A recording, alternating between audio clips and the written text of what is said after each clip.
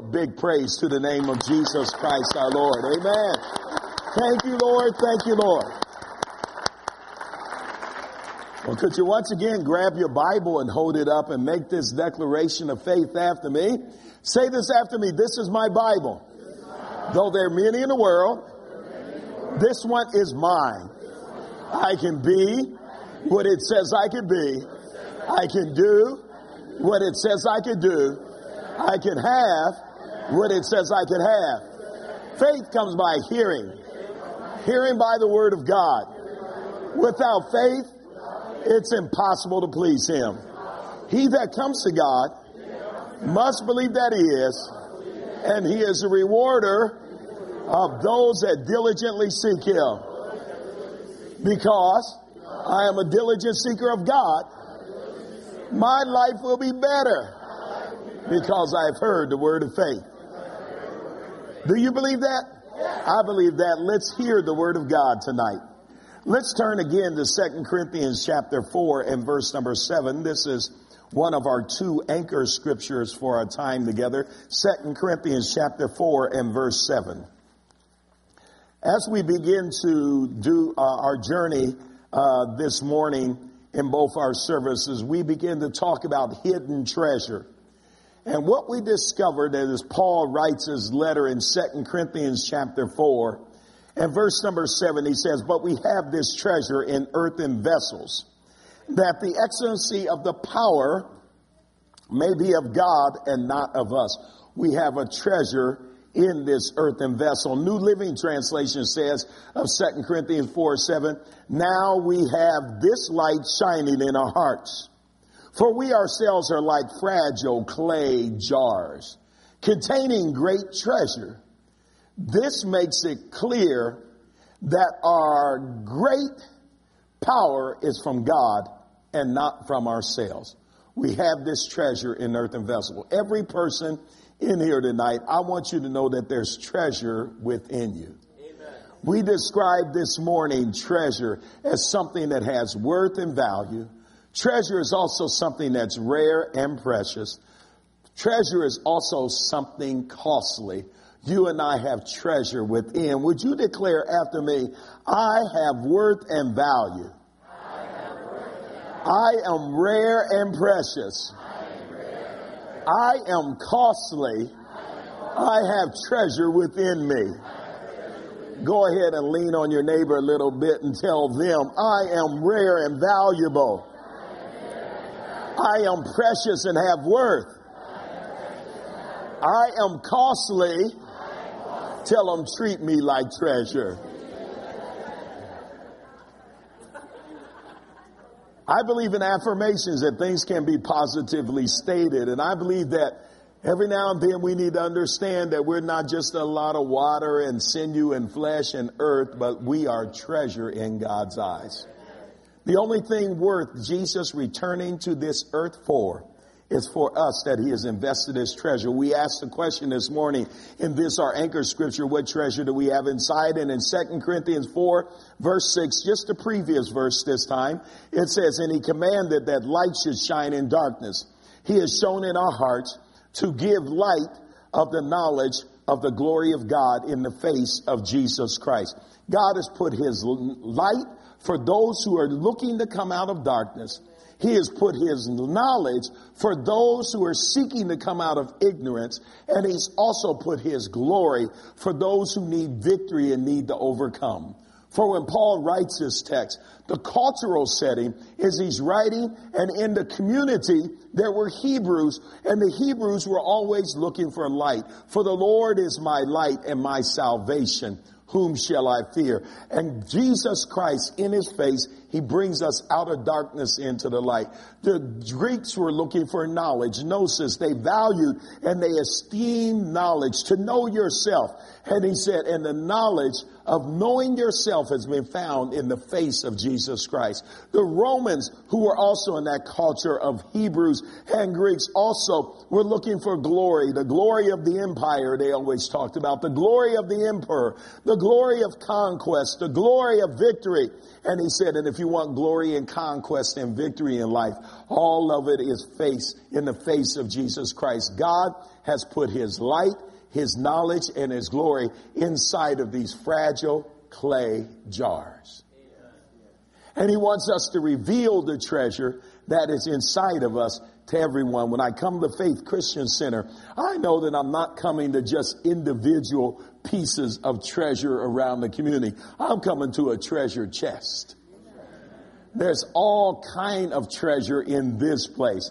Those that have worth and value, those that are rare and precious, and those that are costly things. Not only do we have treasure, we need to see people as treasure. Look with me in our second anchor scripture, Matthew chapter 13, verse 44, if you will, 13:44. And this is a parable of the kingdom.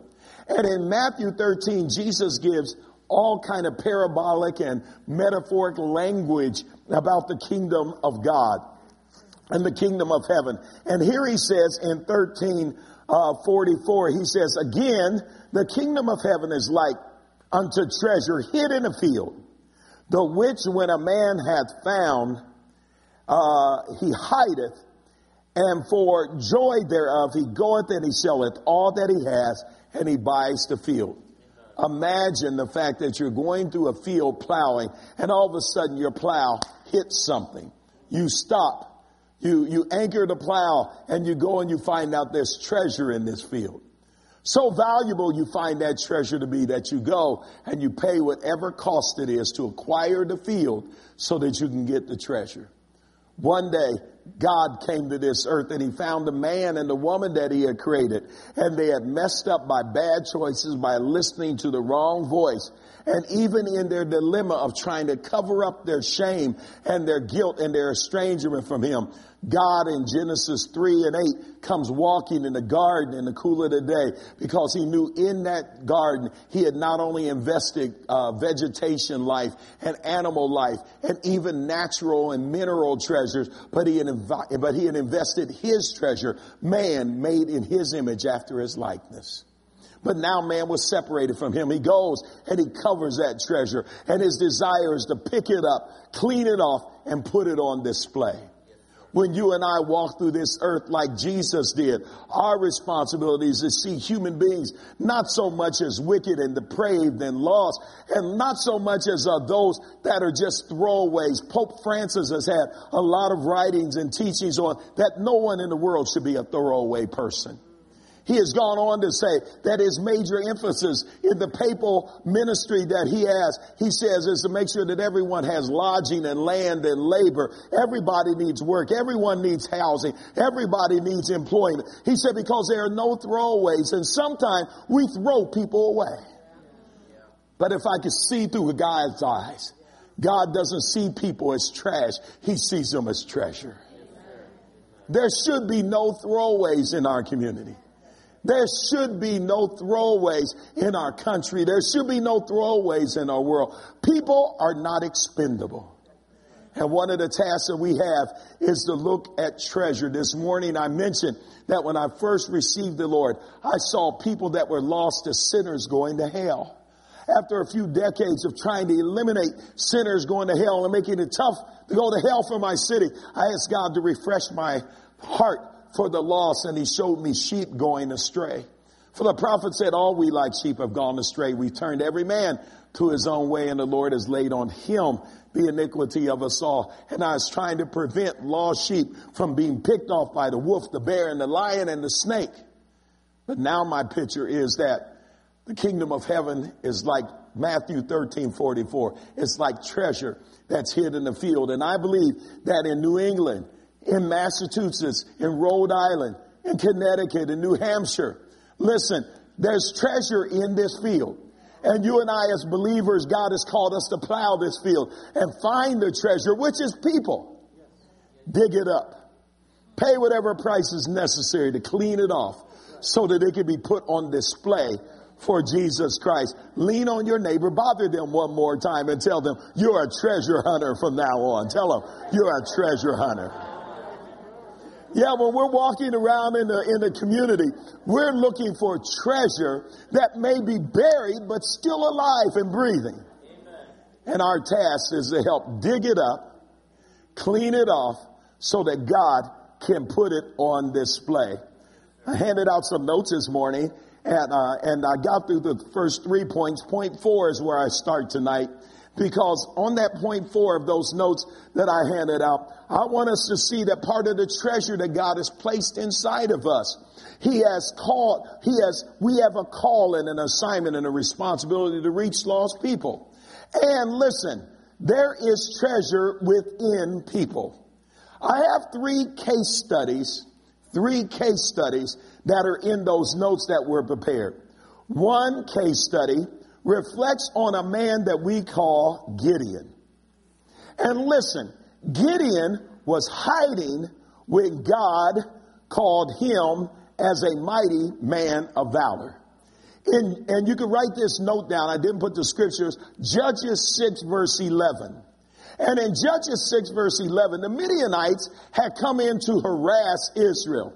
During this particular day, Moses had brought them out of Egypt and brought them to the land.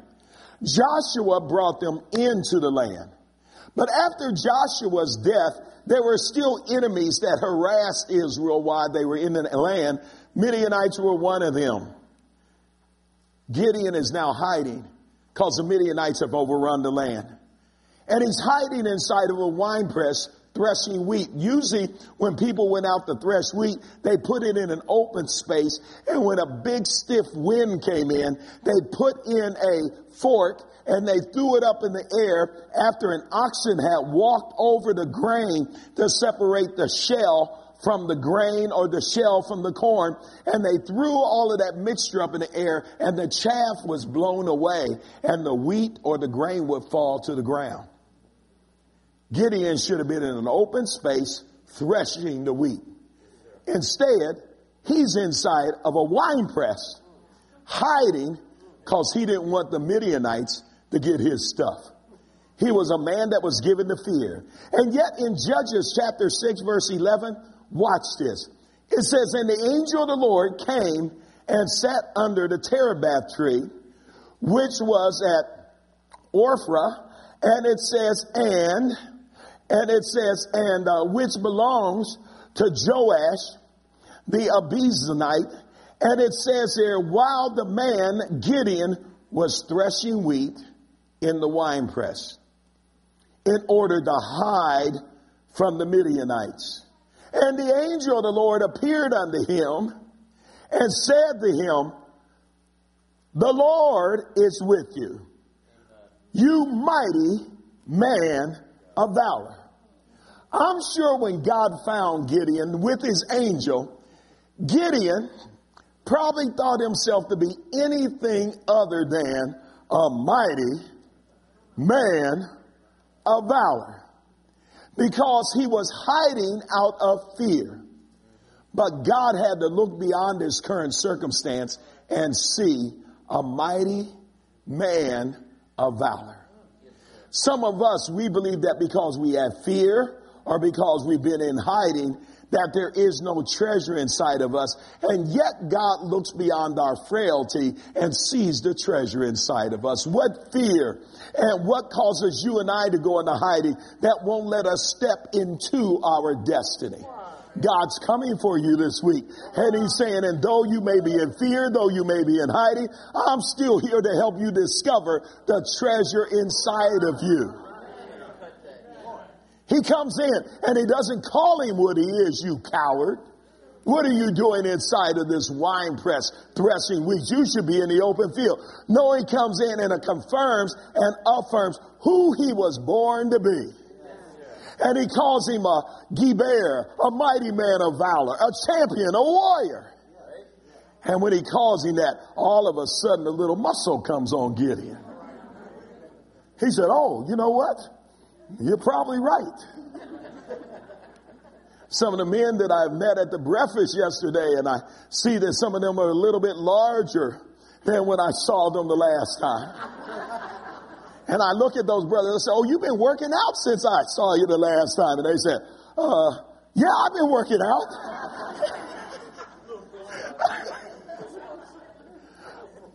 See, those of us who are of faith, we need to learn how to call things that be not as though they were. And we need to be able to speak to the treasure inside of people.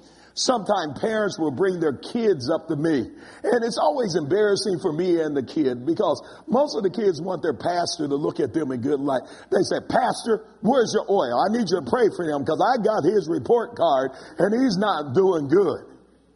And a little kid is standing there.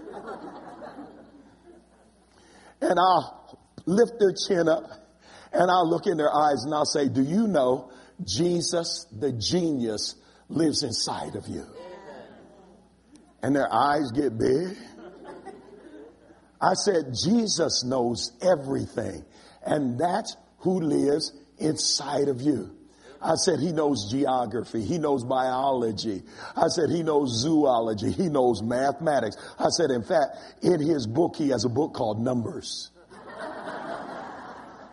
And as I begin to review that all things were created by him and for him, and I begin to affirm in that child that Jesus, the genius, lives inside of you. I say, maybe Jesus has not just been aware that you want his help. So let's awaken the Jesus, the genius inside of you. Let him cooperate with your spirit and with your mind. And I lay my hands on him and say, Lord, let every one of the circuits in their brain fire as it was designed to fire. Let them come to their remembrance of things that they have studied so that they can excel and do excellence in their life.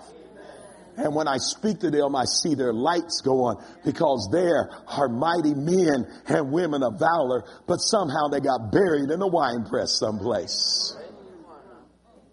This angel of the Lord comes to affirm the treasure that's inside. Every now and then, it won't be an adult that's drugged before me, but an adult will walk up to me and say, "Pastor, pray for me." And I say, "What do you want me to pray for?" The Lord told me to go back to school because I need more knowledge to get the advancement that I want. I've had some people that were licensed practical nurses, and then they became registered nurses. Now they have to go back and get their bachelor's in nursing, and they say, "Lay your hands and pray for me," because they said, "These circuits in this computer haven't fired for a long time." And I look at them and I say, "Do you know that Jesus, the genius, lives in you? And that you are fearfully and wonderfully made. And you're a marvelous work of the Lord." And I lay my hands on them. And when many of them come on our graduation Sunday, we make a big to-do on graduation Sunday. We tell people, if you got a certification this year, if you graduated, come on up here. And we line up all of our graduates. We put on our robes with our bars and our hoods, and we just celebrate. Get all the doctors and PhDs. I said, dress in academic regalia today. And we make it a big old baccalaureate service, and we celebrate our graduates. And when I see some of those students that I prayed for, and some of those adults I prayed for, and they graduate and they come across with their cords and they've graduated cum laude and summa cum laude and magna cum laude, I say, look at what God has done inside their lives. People that thought that they couldn't achieve anything, and then they've gotten all of these degrees. When I look at them, I smile myself, because some graduate summa cum laude, magna cum laude. Some of us graduated thank the Lord.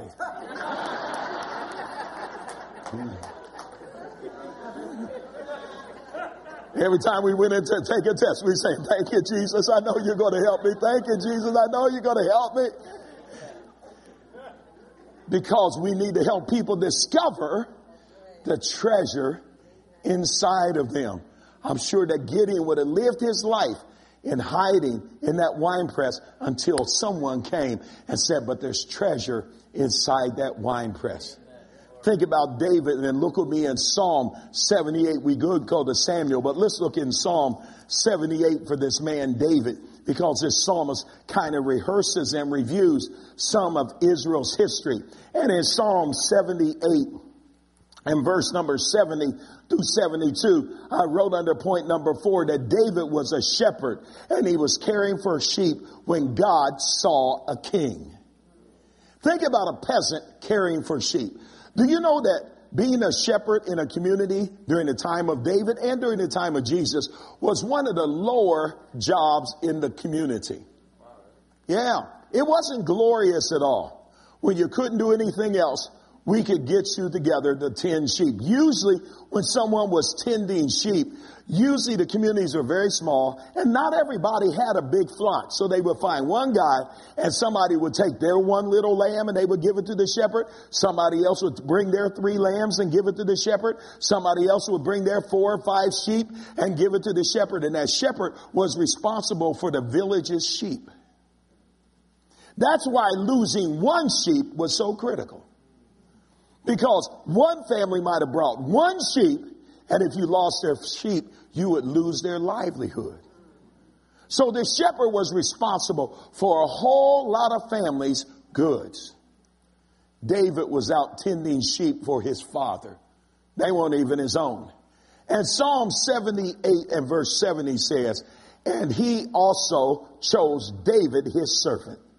And it says, and he took him from the sheepfolds, from following the ewes that had young, and he brought him the shepherd Jacob his people and Israel his inheritance. So he, that is David, shepherded them according to the integrity of his heart, and he guided them by the skillfulness of his hands. He chose David. God could have looked at all of those sons in Jesse's house.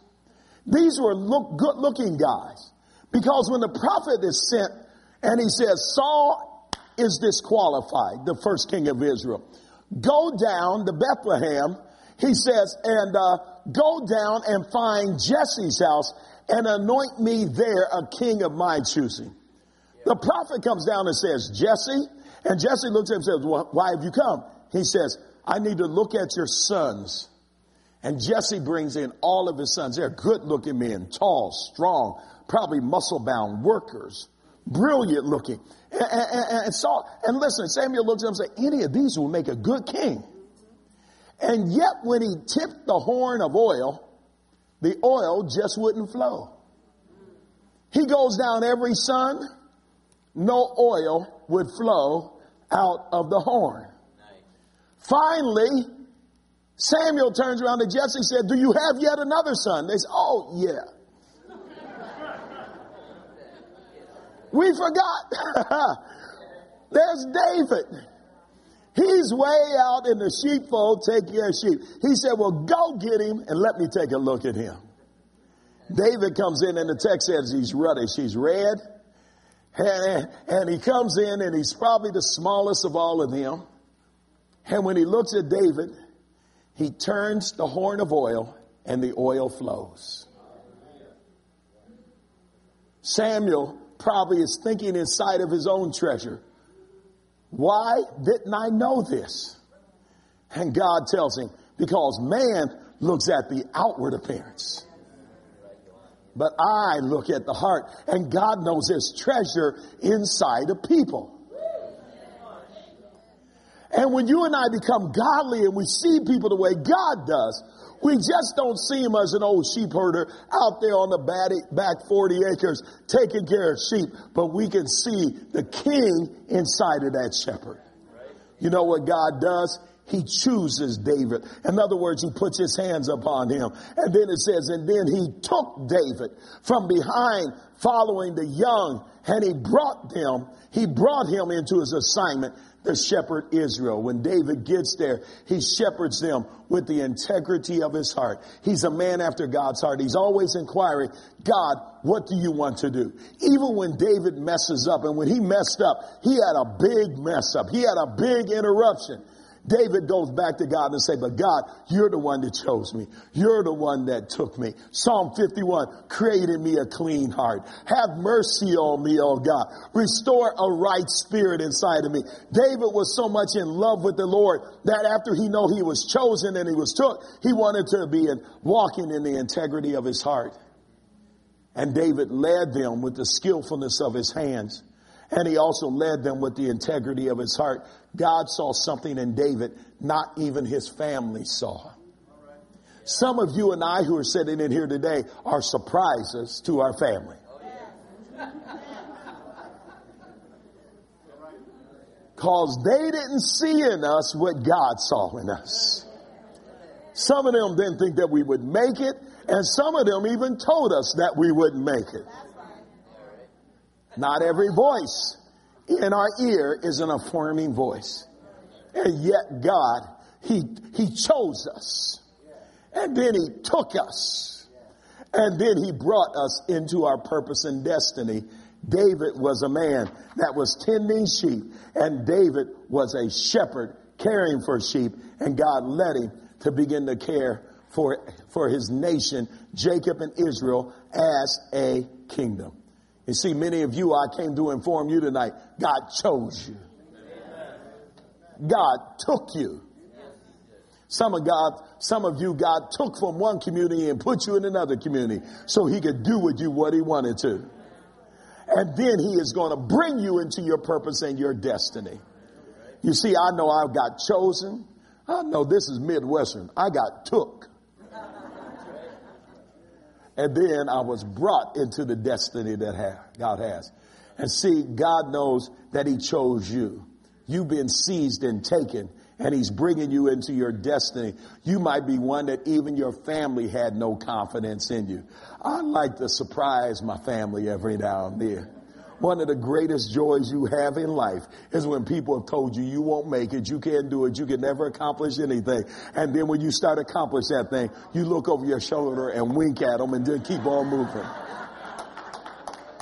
It's one of the greatest joys you'll have in life because God has put treasure inside of me. Look with me in Matthew chapter 10 and verse number 2. I mentioned in those notes also that Andrew, Peter, James, and John were fishing when Jesus found them. They were fishing when Jesus found them. And when Jesus found them as treasure, they were out there fishing. Peter, James, and John were fishing when Jesus named them as apostles. Matthew chapter 10 and verse number 2. It says, now the names of the 12 apostles are these. First, Simon, the son, Simon, who is called Peter. Andrew, his brother. James, the son of Zebedee, and John, his brother. These men were ordinary fishermen. They were fishing on Lake Galilee. Most of them were Galileans from the Galilean region. Most of them fished on Lake Galilee, and they were just out there catching fish. Some people would suggest that every time you come up on them, they're mending their nets. So many times they didn't even talk about that they were good fishermen, but they were in the fishing business. They were mending their nets. They were catching fish. One time Jesus records a story where they go out fishing, and they had labored all night long and they caught nothing. And Jesus, who is a carpenter, has to tell them how to fish. And these guys are just thinking that their life's destiny was tied up with catching fish, cleaning fish, and selling fish. And yet Jesus comes and he says, follow me and I'll make you fishers of men. These men walk with him and they move from being followers to disciples. And then finally, after they have had their training and their impartation, he sends them forth as an apostle. For an apostle is nothing but one that has been sent with a message and a ministry for Jesus Christ, one that has been commissioned. He sends them forth as apostle. I'm sure that they never saw that inside themselves until Jesus came by and he saw treasure inside of them. Think about Matthew, who thought that his life's plot would be to collect taxes. And yet Jesus saw an apostle inside of him. And Jesus takes ordinary people. He did not choose one priest, one scribe.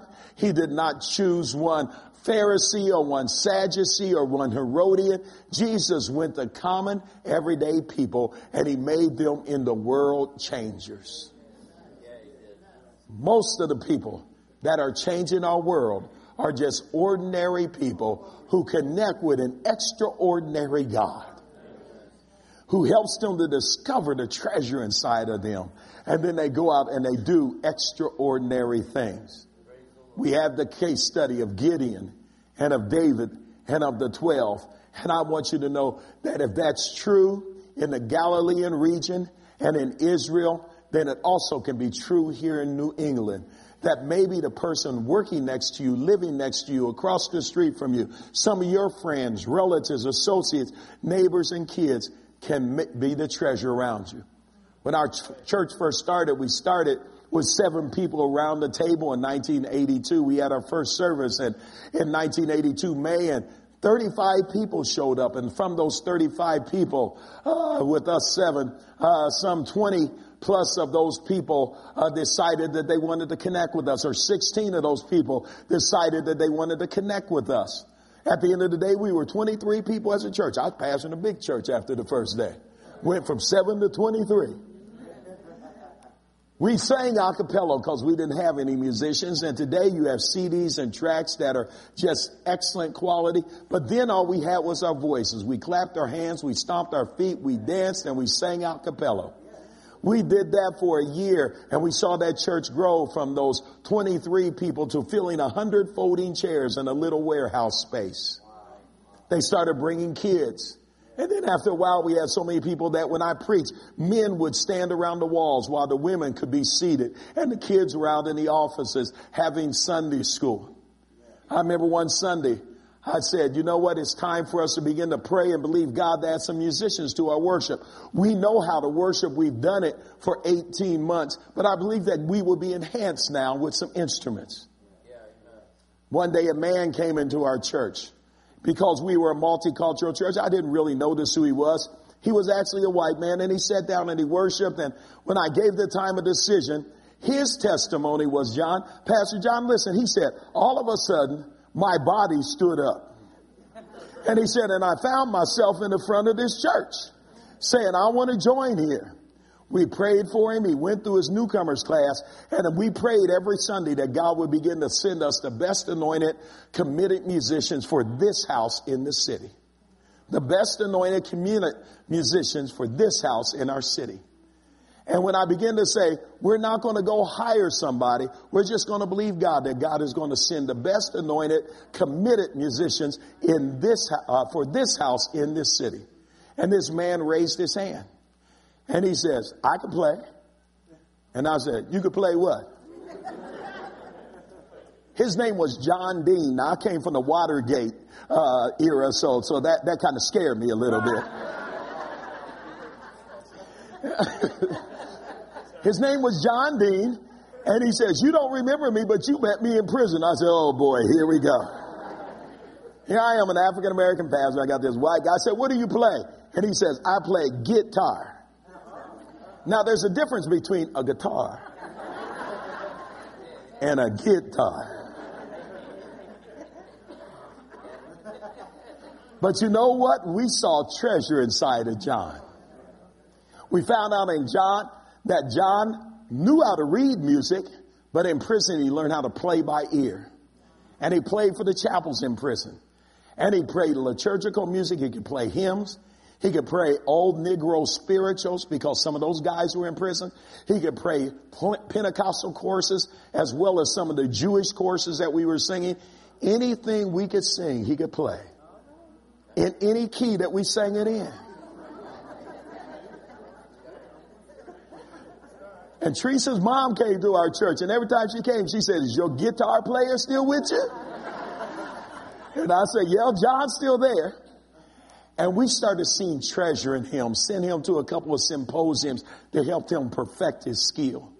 Begin to make investment in him. And then he started being on demand various places in the city. He then began to work on his voice because there was treasure inside. And we didn't look at the color of his skin. We didn't look at his background that I met him at Pickway Correctional Institute. We saw him as treasure.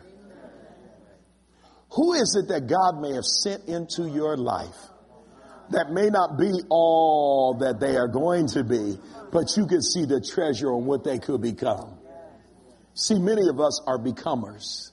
We are people that are stepping into our destiny, emerging into our assignment, becoming who we were born to be. God did it for Gideon. He did it for David. He did it for Peter, James, and John. He did it for John as well as James. And listen, if he did it for Andrew and Peter, James and John, he can do it for you. There's treasure inside of us.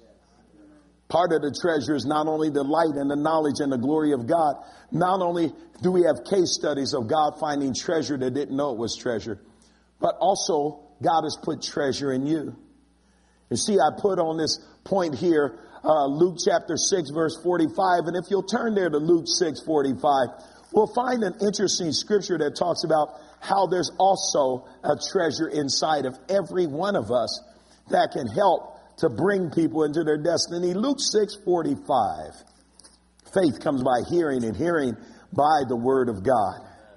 Faith comes by hearing, and hearing by the word of God. And in Luke chapter 6 and verse 45, here it says, listen, a good man out of the good treasure of his heart brings forth good things.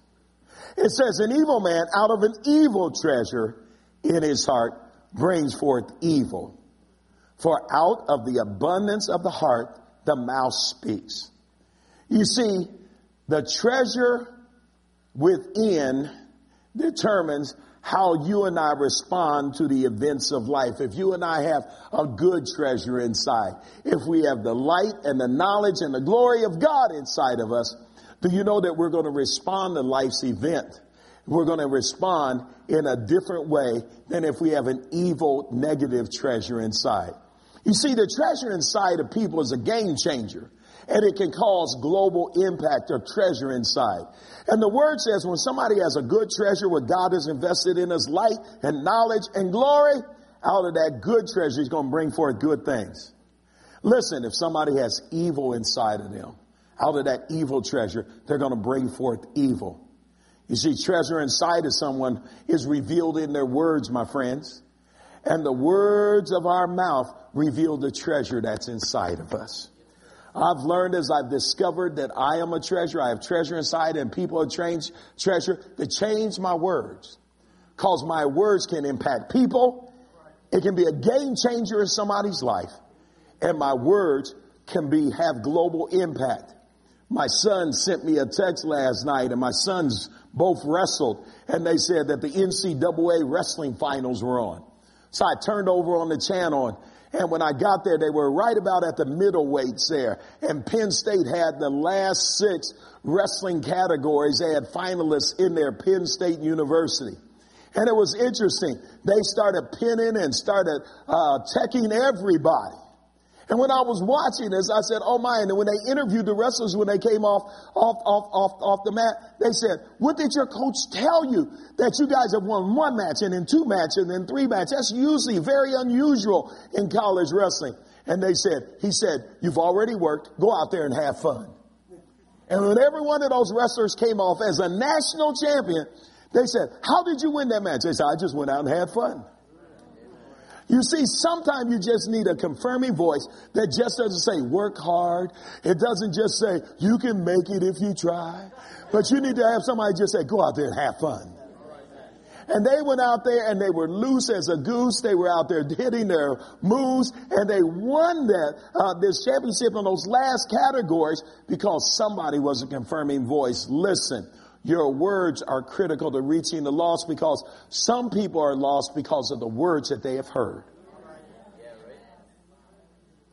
They have heard words from family, from relatives, from associates, from neighbors, and from kids that told them that they would not amount to and couldn't do anything.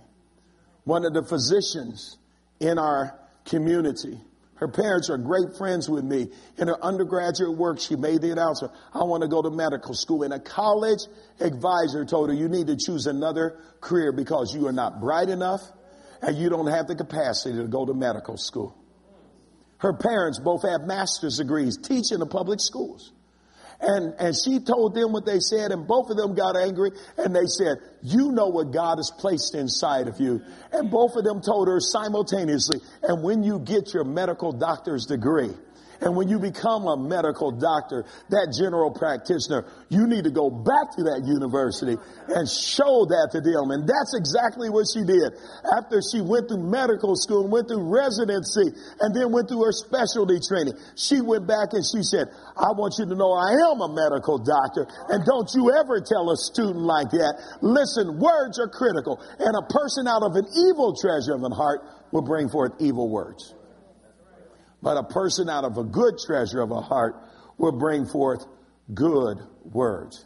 Listen, look in Psalm 19, because in Psalm 19, just to piggyback on that thought, God tells us about the power of his words, and then he wants us to know the power of our words. Psalm 19. In Psalm 19, we find this. In Psalm 19, it says, listen, this is the chief musician. It says a psalm of David. Then it says the heavens declare the glory of God, and the firmament shows his handiwork. New King James I'm reading. It says day unto day utters speech, and night unto night reveals knowledge. There is no speech nor language where their voice is not heard. Their line has gone out through all of the earth, and their words to the end of the world. In them he has set a tabernacle for the sun. He's describing the heavens, and they speak of the creative genius of God. He said, and if you don't believe that there's a God, just go out on a starry night and look up and tell me that all of that was an accident. He said they're talking, and they become a tabernacle to house the sun. Verse 5, it says, which is like the bridegroom coming out of the chamber. And when the bridegroom came out of the chamber, somebody was saying, behold, the bridegroom cometh, the bridegroom cometh. Listen, the invisible things of God are revealed in the thing that he created. Even his eternal power and Godhead, says Romans chapter 1. It says in verse 5, which is like a bridegroom that cometh out of the chamber, and he rejoices like a strong man, and to run its race. It says its rising is from one end of heaven. It says its circuit to the other end. It says, and there is nothing hidden from its heat. He talks about creation is speaking. Now he begins to talk about God is speaking, his words. He says the law of the Lord is perfect, converting the soul. God's law gives us a knowledge of our sin. For Romans 3:20 says, with the law, we get a knowledge of our sin, our failure, our shortcoming. It says the testimony of the Lord is true, making wise the simple. When you and I study the testimony of how God has interfered and interacted in people's life, it makes wise the simple. It says here, it says the statutes of the Lord are right, rejoicing the heart. Sometimes I don't know all the ways of God, but I know whatever God is doing, it is right. One day, a lady in our church had an infant that died shortly after birth. It hurt all of our hearts because we were expecting a child born alive, and it was. And then a few days later, child was gone. One of her questions was, Pastor, she said, I yield to the will of God. I know that there's God and humanity and the devil and corruption in the world. But she asked me the question. She said, but where is my child, and will I see that child again? And I said, daughter, I said, I believe in a God that will do right. Amen. He's a God of heaven and of earth. And the Lord God of heaven and of earth, he will do right. Even when Bathsheba birthed the first child that she had with David in adultery, and the child died, David got up and washed himself, and he says, that child cannot come to me, but I must go to it. Sometime when we have dilemmas, we have to just trust God. It's one thing to believe in God. It's another thing just to trust him. And the statutes of the Lord are right. I believe in a righteous God and a Lord God of heaven that will do right. The statutes of the Lord are right. Rejoice in the heart. Here's another word for his word. The commandments of the Lord are pure, enlightening the eyes. Pastor John taught us about his commands and his voice last night, and enlightens the eyes. The fear of the Lord is clean, enduring forever. The judgments of the Lord are true and righteous altogether.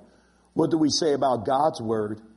More to be desired are they than gold, yea, than much fine gold. Listen, his word is sweeter also than the honey and the honeycomb. Moreover, by them, God's words.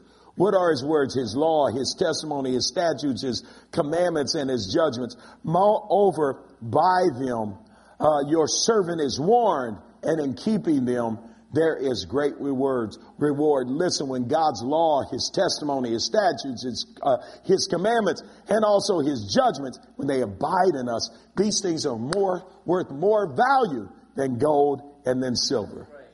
Verse number 12, it says, who can understand his errors? Cleanse me from secret faults.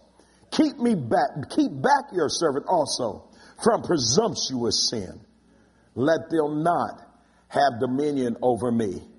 Then I shall be blameless.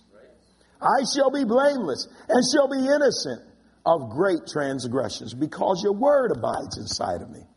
Then he closes with this. Let the words of my mouth and the meditations of my heart be acceptable in thy sight, O Lord, my strength and my redeemer. Let the words of my mouth and the meditation of my heart be acceptable in thy sight, O Lord, my strength and my redeemer. One of my prayers is, God, when I interact with your treasure, let the words of my mouth and the meditations of my heart be acceptable in thy sight, O Lord, my strength and my redeemer. Listen, write these down as just some final thoughts as I get ready to close tonight, because I want to talk to you some about words. I want to talk to you about words. Just write these little phrases down. There are words we hear, and it's very easy to hear positive words. Words that say, you look good today. Words that acknowledge you by name. Words that affirm you as a person. There are words we hear, and usually those are what we call positive words. Listen, secondly, there are words we don't hear, because those words are words when we're just not paying attention. And sometimes God is speaking and creation is speaking and even life circumstances are speaking. But there are words that we don't hear because we're not paying attention. Anyone that's been married has understood that when their wife has told them to do something several times, but the football game is on. New England is coming back on the Atlanta Falcons in the fourth quarter.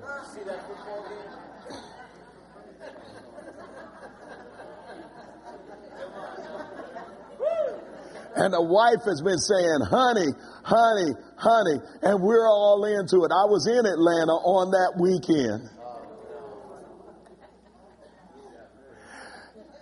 And the wife has been saying, honey, honey, honey, and I'm locked in on the flat screen.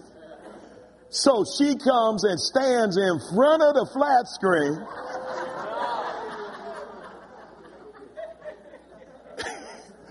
To get the attention of the one that she's talking to, because sometimes there are words we don't hear because we're not paying attention. You know what? There are also not words that we hear, words that we don't hear, but there are also words that are difficult to hear. And a good man out of a good heart brings forth good. These are unexpected words, words that are difficult to hear. Sometimes it's an unexpected diagnosis that we don't want to hear. Sometimes it's a call that something tragic or traumatic has happened and a friend is in an emergency room. Sometimes we hear words that we don't want to hear about failure of someone that we love. Sometimes we hear words that we don't want to hear, that someone is announcing a divorce or separation. There are words that we don't want to hear. Sometimes we don't want to hear the assessment on our job.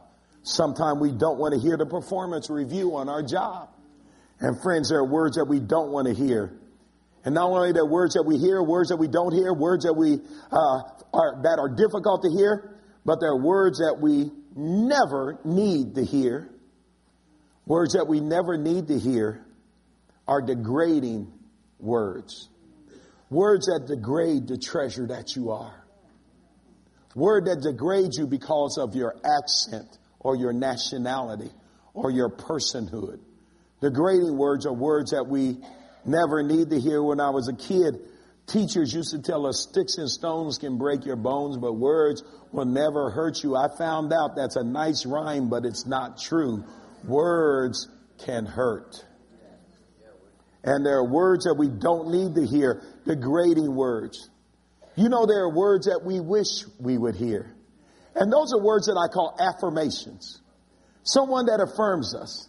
That when I walk down a hallway, even as a human being, not as a pastor, I'm used to speaking to everyone. Because I acknowledge someone's person when I speak to them. Even the little children walk by, I say, how you doing, young man? How you doing, young lady? How you doing, sir? How you doing, ma'am? If I know their name, it's even better if I can call people by name. And they're words that we wish we would hear. And those are words of affirmation. Someone that tells us, I'm glad to see you. Someone that tells us, you look good today. Someone that tells you, I'm so glad you're here. Someone that says, I'm so glad you came. Words that affirm us as a person. After you've ministered, people that say, you did good. Thanks for leading us in worship.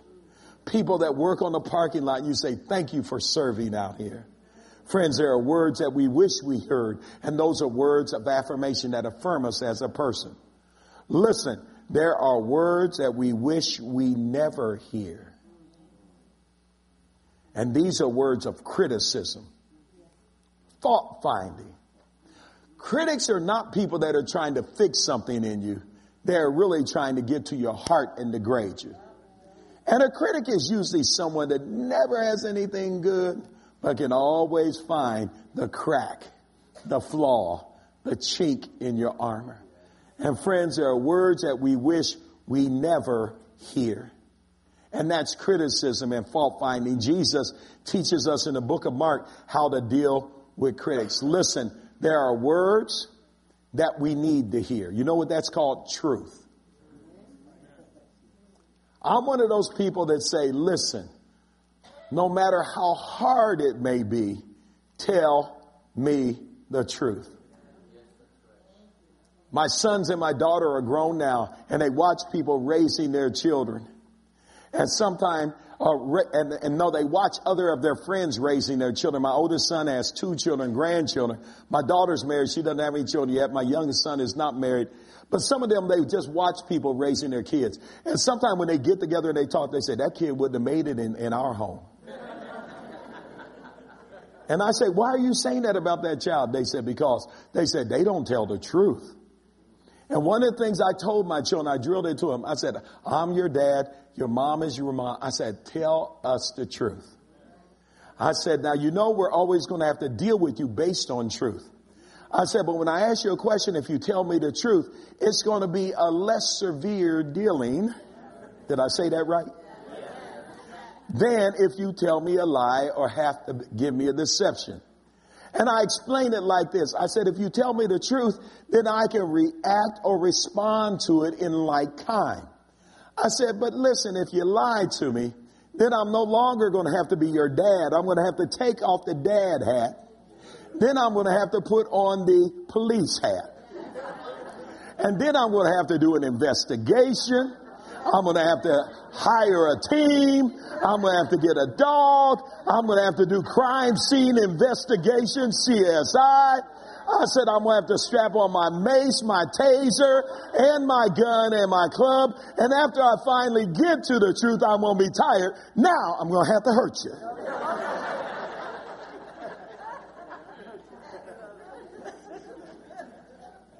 So tell me the truth. And friends, there are words that we need to hear. And those words are words of truth. And sometimes words of truth are hard to receive, but we need to hear words of truth. Listen, there are words that we need to hear regularly. We need to hear regular words that edify us and encourage us and comfort us, come alongside to strengthen us. And when the church, which is a prophetic community where prophecy takes place, 1 Corinthians chapter 14, it says, if anybody prophesies, let him speak edification, things that build people up, exhortation, things that encourage people, and comfort, things that strengthen people. And what would happen if we said that regularly? There are words that we need to hear regularly. We need to build up people, encourage people, and strengthen people. Listen, there are words that we need to say. We need to learn how to say thank you. Would you look at your neighbor right now and say, thank you for sitting next to me? Tell him you are sitting next to a treasure. And tell him, and I see the treasure in you. Go ahead and tell him.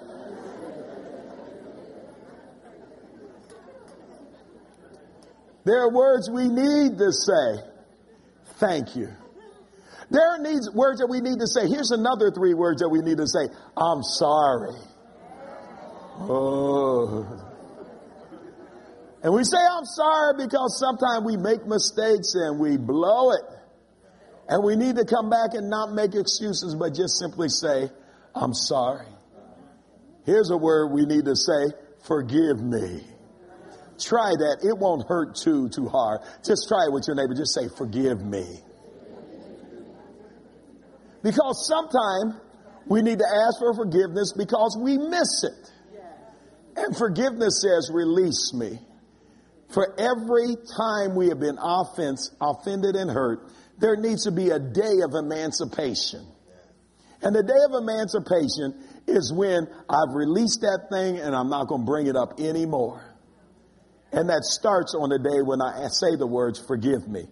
Listen, here's some words that we need to say. I love you. And there's a generic love that means I'm always seeking your highest good all the time. That's the kind of love that we use between the brothers and sisters in the church. But then sometimes there's that romantic love. Like when I look at Teresa and I say, I love you. So you got to stretch it out a little bit there, okay? Did y'all see that? I love you, okay? A little bit different than I love you, okay? And friends, there are words that we need to say, I love you. Final words, and Pastor Ray, you can come now. There are words that we need to share. You know the words that we need to share with the treasure on the earth? We need to share praise with the treasure on the earth. And if something is praiseworthy, share things that are worthy of praise. When God does something in your life or something in this church's life, when we looked at the harvest that came into this church at 11 o'clock service, that's a praiseworthy thing. People came up all the way across the front of the church saying, I need change in my life. I need to turn something around. I discovered I'm a treasure. Listen, that's praiseworthy. There are words that we need to share. That's called praise. We need to share words of good news. I'm a pretty positive person, an optimist for the most part. And I love to hear good news. Share some good news with me. I can't wait to go get that good news out. There are some people that have an evil treasure in their heart and they're always trying to find something negative to share. But let's share some good news. I believe if you watch regular television news, there's enough negative stuff on TV. There needs to be some people that are sharing good news. Here's something that we need, the words that we need to share are testimonies. Because when people see the treasure that God has made you, some people actually believe, brother, that you've been like this all of your life. That you have been in the house of the Lord, loving God, lifting your hands. And when they see us once we are clothed and in our right mind, folks are saying, I can never measure up to that. And I need to share my testimony and say, listen, I once was lost, but now I'm found. I was blind, but now I see. And I love testimony time where we can share testimony with individuals. testimony in our small groups, testimonies in the church. There are words we need to share. Finally, there are words we need to share. When you learn principles, share principles with others to enhance them on their good success. Share statutes with other people when you hear of good success. There are words we need to share. We need to share our voice with the knowledge that we have. Let the words of my mouth and the meditations of my heart be acceptable in thy sight, O Lord, my strength and my Redeemer, because my words can be a game changer and they can make global impact. There are words that we hear. There are words that we don't hear.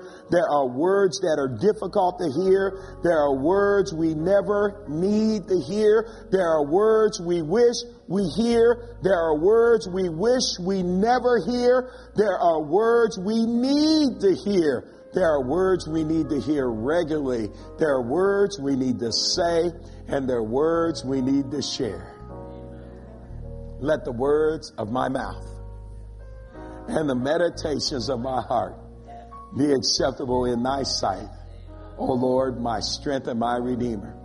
For my words reveal the treasure inside, and our words can be a game changer for somebody's life. Listen, during the course of this year, let's seek to hear and to speak and to share acceptable words in reaching the lost. If Faith Christian Center can go out in the community and speak faith, you and I, we can share good words. We can share God's word. We can share good news. And treasure in this field can be found. Found Gideon. Found David. He found Peter and Andrew. He found James. He found John. He found you. And he wants to find more treasure. Let's pray together. Thank you, Lord. Father, we thank you today that our words are critical to life. And our words are critical for your kingdom. And Father, it's out of the abundance of the heart the mouth speaks. And oh God, tonight we have explored some case studies of people that you have found that were someplace other than where their destiny was calling them. Since out of the abundance of the heart the mouth speaks. Father, you sent an angel to speak to Gideon. You sent Samuel to speak to David. Jesus, you came and spoke to Andrew and to Peter and to James and to John. You sent your Holy Spirit and your witnesses in the earth to speak to us. And now you have put us out on display to speak to the treasure in New England. Oh God, help us to find the treasure in the community in Jesus' name. We thank you for it and we bless you. Father, let the words of our mouth and the meditations of our heart be acceptable in thy sight.